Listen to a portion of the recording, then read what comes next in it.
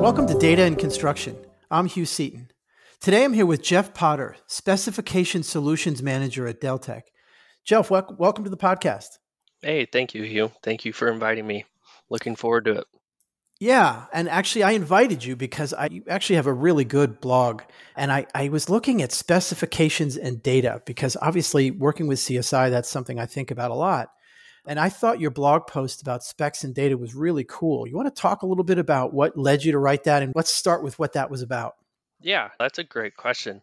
And it was really an idea that kind of evolved over time, I guess. And in my background, I had a warehousing background, so I was all about efficiency and how can I make my processes uh, more efficient and quicker. How can I get something done quicker? That's the way my mind works. Like taking my dogs out to go to the bathroom in the morning, my mind's like, how can I make this quicker? Like I'm at 6 minutes. How can I knock it down to 5? Right? Like that's the way my mind works. So in terms of specifications, there's no way to track efficiency within specifications, right? Like it's pretty much all about kind of how you feel. Like, yeah, this certain task might take me 15 minutes, or yeah, a project might take me like 4 hours, but you don't have any actual data to back that up.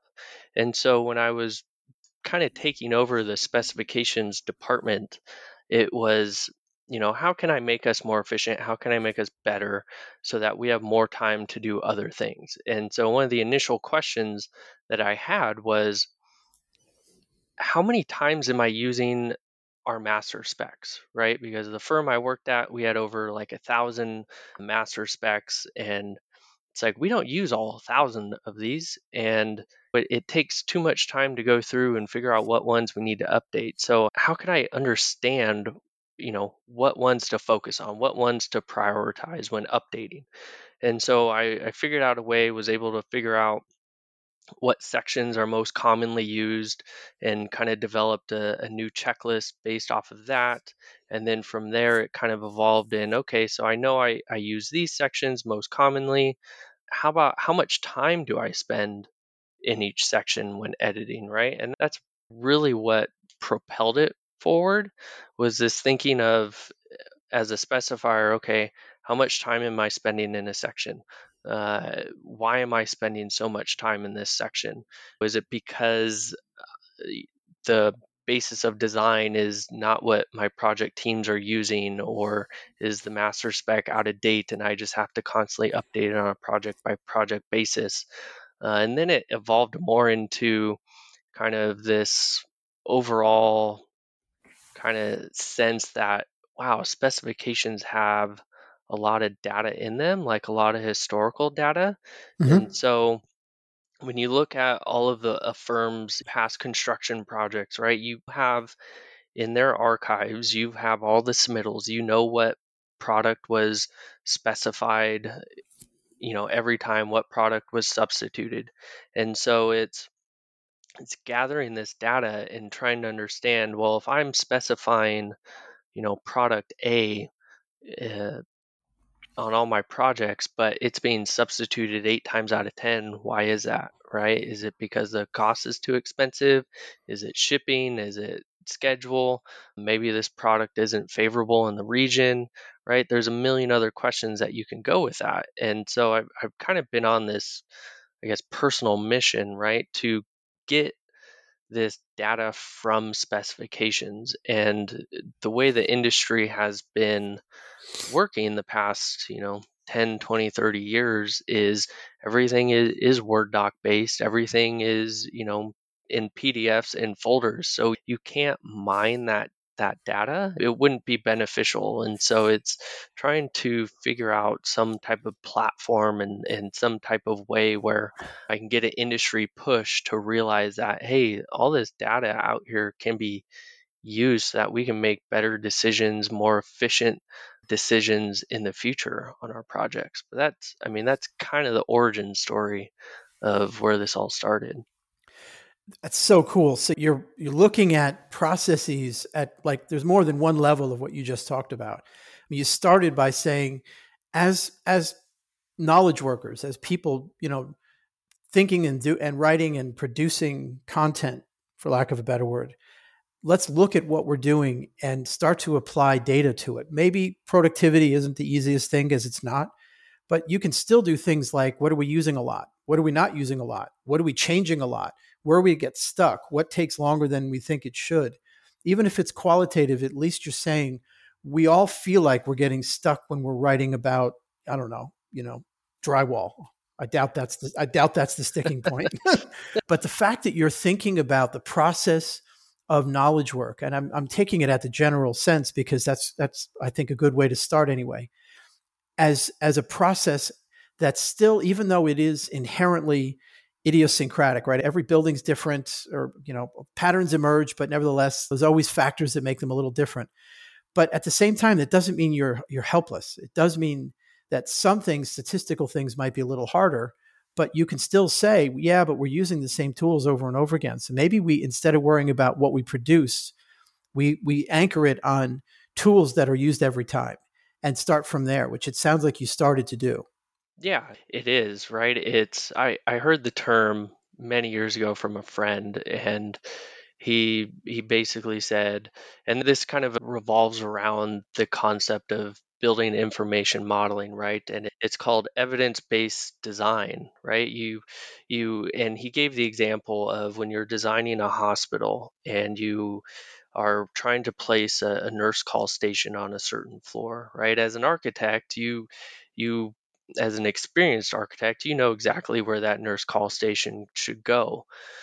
But owners now want justification, right? And so it's using these computer programs to justify the placement, the ideal placement of a nurse call station. And so I've kind of taken that and transferred it over to specifications, calling it evidence-based specifying, and just trying to make these decisions, these data-driven decisions, to better projects. I mean, there's so much out there, and there's so many ways that I think just the specification process can improve Mhm. by using data. And it's all about, how do we gather data right now, right? Like, what are the tools out there that we can mine this data and track it and use it? And then the conversation, I think, explodes, because you can go in quite a bit of direction with it. I'd like to ask about how the first thing you talked about, though, the process side of it. How did that go? Were you able to make some headway in gathering that data on what we use? Some of it, it sounds like, was just you and your own personal practice, so you got as far as you wanted to go. But at a kind of bigger level, were you able to get the department to start thinking like that? Yeah, I was, to a degree, right? The first, I guess, task that I use with that data, and just about every specifier knows what I'm going to talk about here, is the specification checklist. We called ours the purple sheets, and it's basically a list of specifications. You hand it over to the project team. They identify the specs and maybe a couple other things within those specs, hand it over, and that's how you develop the project manual, or the first iteration of the project manual. And so ours was 100 pages. And if you think about going through 100 pages with hundreds of spec sections, I mean, it takes hours for a project team member to do that. And then I get it, and people think, oh, this was developed by spec writers, like, he must love it. No, I hated it. It was such a pain in the butt to go through. And so when I had that first kind of data on most common specs, I went to my boss at the time and said, hey, why don't we'll do two things, right? We'll take our master office library. We'll create a historical archive. So anything that's not on the list of, I think it was like 200, right? We're going to throw in this historical archive. It'd still be there in case we need it for the future, right? And then the second thing was, let's shorten this project checklist, right? And so the first pass, we went from 100 pages down to 40. And then from there, we shortened it down. About a year later, we shortened it down to 10 pages, because we found out that there was some information that we really didn't need, just based off of my own experience and everything. So that was kind of the first headway, and it was really well received across the firm, going from 100 pages down to 40, down to 10. And the communication factor of it was important too. I mean, you can't just communicate to people like, hey, we shortened it down from 100 to 40. Here's the new one, right? It's more like, hey, I just found out what sections are most common. Right. Here's the checklist based off of it. And not only is this going to save me time when I process, it's going to save you time, right? Instead of spending maybe 2 hours, it's going to take you 30 minutes or whatever, right? And then it kind of evolved from there, but it was really well received at the beginning. I mean, it was, I think, with the limitations of technology right at the moment, I could only take it so far. Like you mentioned, I had my own kind of personal experience there. So when it came to specifications and the software out there, one example was the firm I was working at was the identification signage section.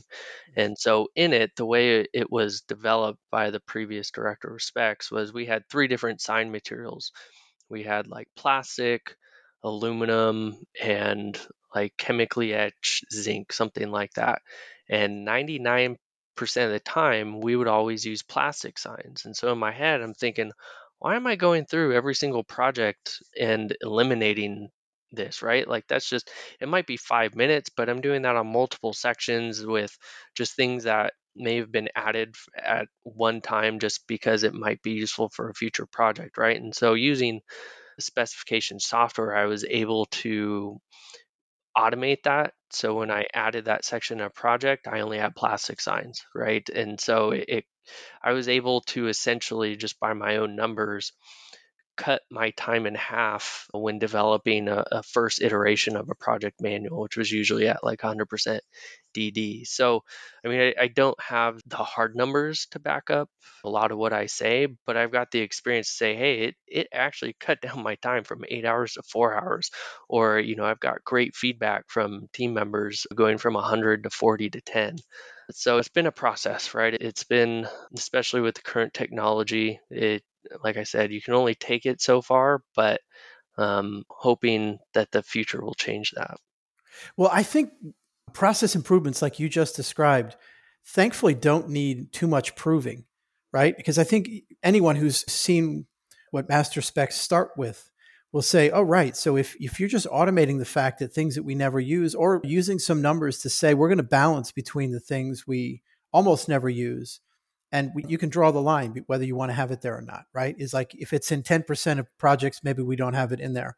And if it's in 30% of projects, maybe it's worth it. Half the time, it probably is worth it. You know what I mean? Like Yeah, that, yeah, I don't have to be a specifier to get how that makes a ton of sense. It's just, I can imagine that, again, you don't need numbers in this case to show how the use of numbers is valuable. Like yeah. No, you can describe it in English without having to show pretty charts. totally. I agree with that. And to take it even one step further, right? Like if I can use that data or personal experience to make those decisions, like, hey, I know a team's not going to use, like, I'm 99% sure a team's not going to use aluminum signs or stainless steel signs. They're going to use plastic, right? And I'm going to send out that spec. That's less that they have to review. That's less time that they have to review, right? It's just a snowball effect that it just cuts time down in the review process as the project goes on. And to kind of take that, a big step forward is what I learned from having this list of most common sections. If you work on education, right, and you're doing new projects, new construction from the ground up, every project's going to have chipboard, right? Every project is going to have paint. Every project's going to have joint sealants. Some of the finishes are different, but for the most part, you've got doors, frames, you've got access panels, you've got insulation, you've got studs. And so my next big thing was I never really got around to it, but it was to develop kind of these project templates, right? Like, oh, okay, this is a gymnasium.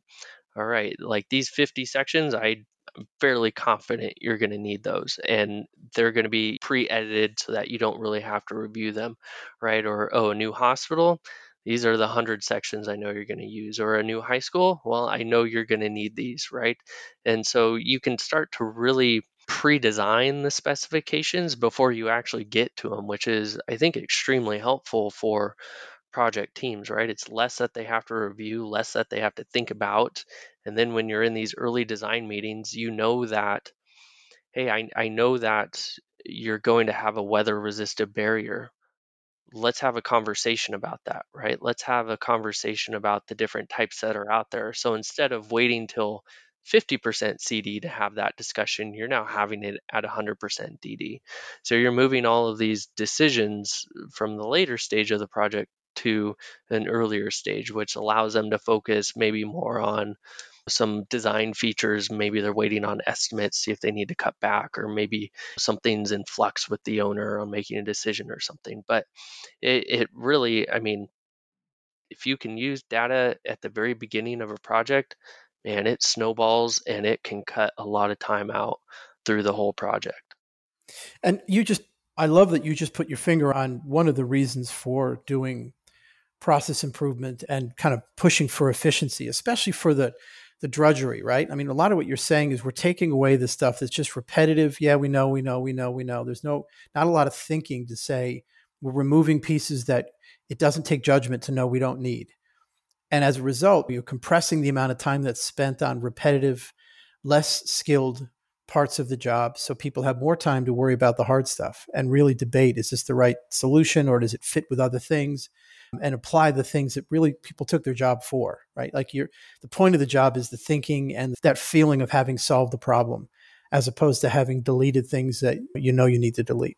Yeah, totally. And I mean, it's not to say that someone who's inexperienced can't make those decisions. I mean, it would be a little bit tougher for them to realize that. But if you have a good system in place, I mean, you could set those standards up with, a committee, and you can I think you can easily implement that, right? And then, how does that translate over to the drawing side, right? And so this was kind of an exercise that I was involved with, but you can align your keynote verbiage, you can align your details, you can create standard details. And if you already have standard details, then they can be better because, hey, this is a new gymnasium.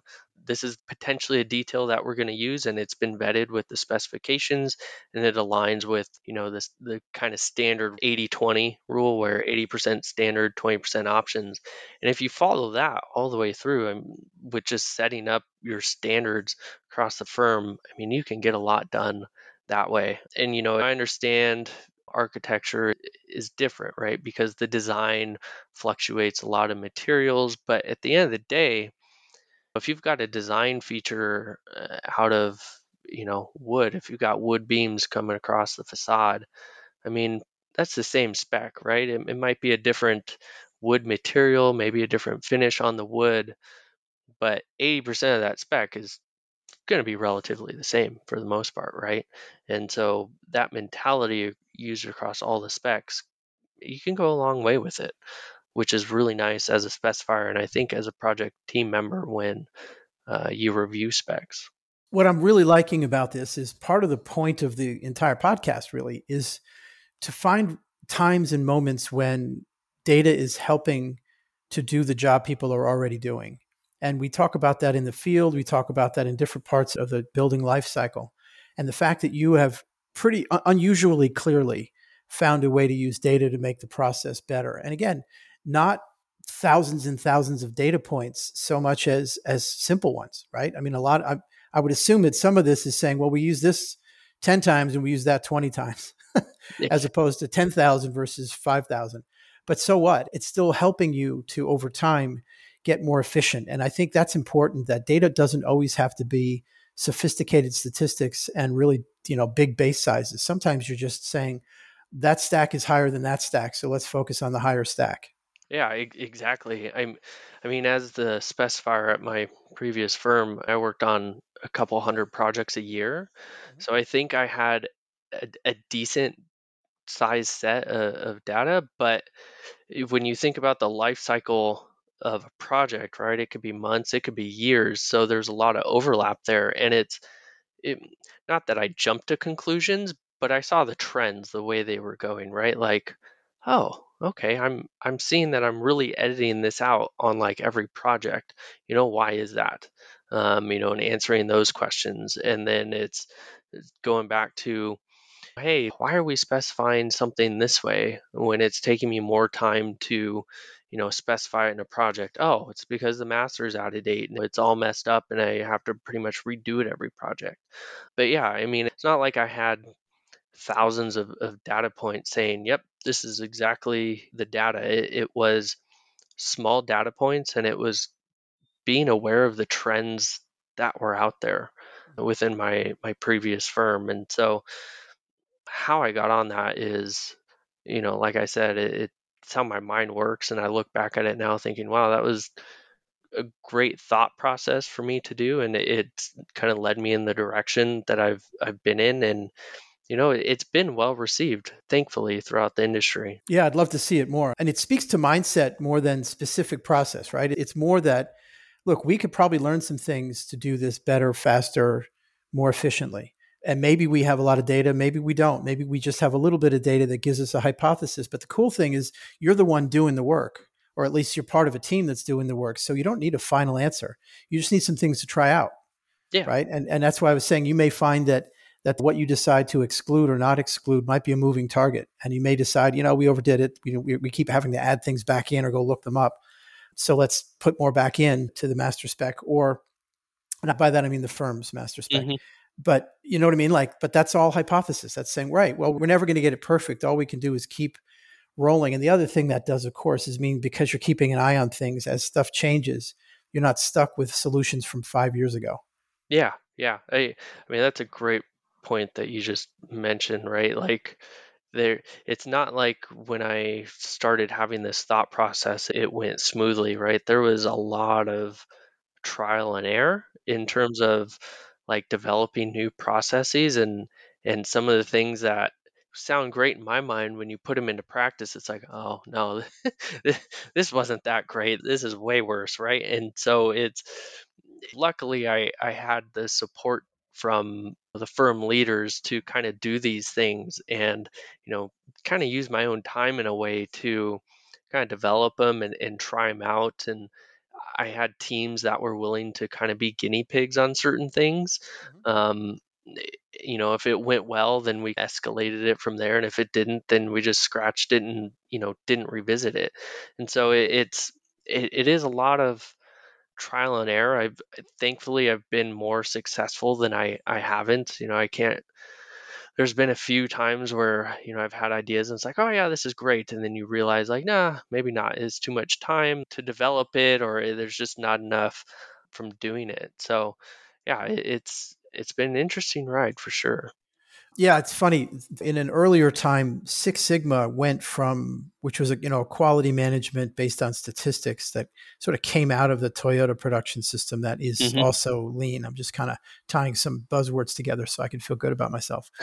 Um, but Six Sigma was often in the 90s, especially towards the end of the 90s, was being deployed in knowledge work where you don't have lots of data explicitly as a way of thinking, not because, okay, we're going to have statistics.